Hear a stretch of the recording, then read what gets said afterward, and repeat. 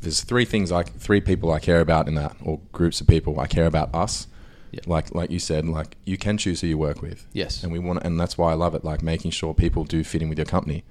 And the industry would be so much radder if everyone had that approach. It's like, you know what? You don't need those guys. That's your spot over there. Yeah. Find your home.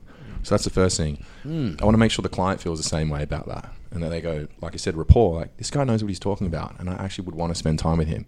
Because, they haven't seen my beard yet or my tattoos. And there's no judgment yet. And I think it's the best time to show, like, you are... It's not cheesy. Like, it's difference between being cheesy, sleazy, like, stereotypical douchebag on the phone, trying to close someone, rather than just having a great conversation, as it's essentially exactly what we're doing right now. Yeah.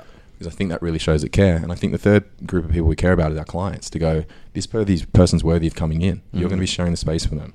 You're going to fit in with this community here. It's something we play off massively. Yeah. It's like, we don't want bad eggs. That's one of our rules. Yeah. Like,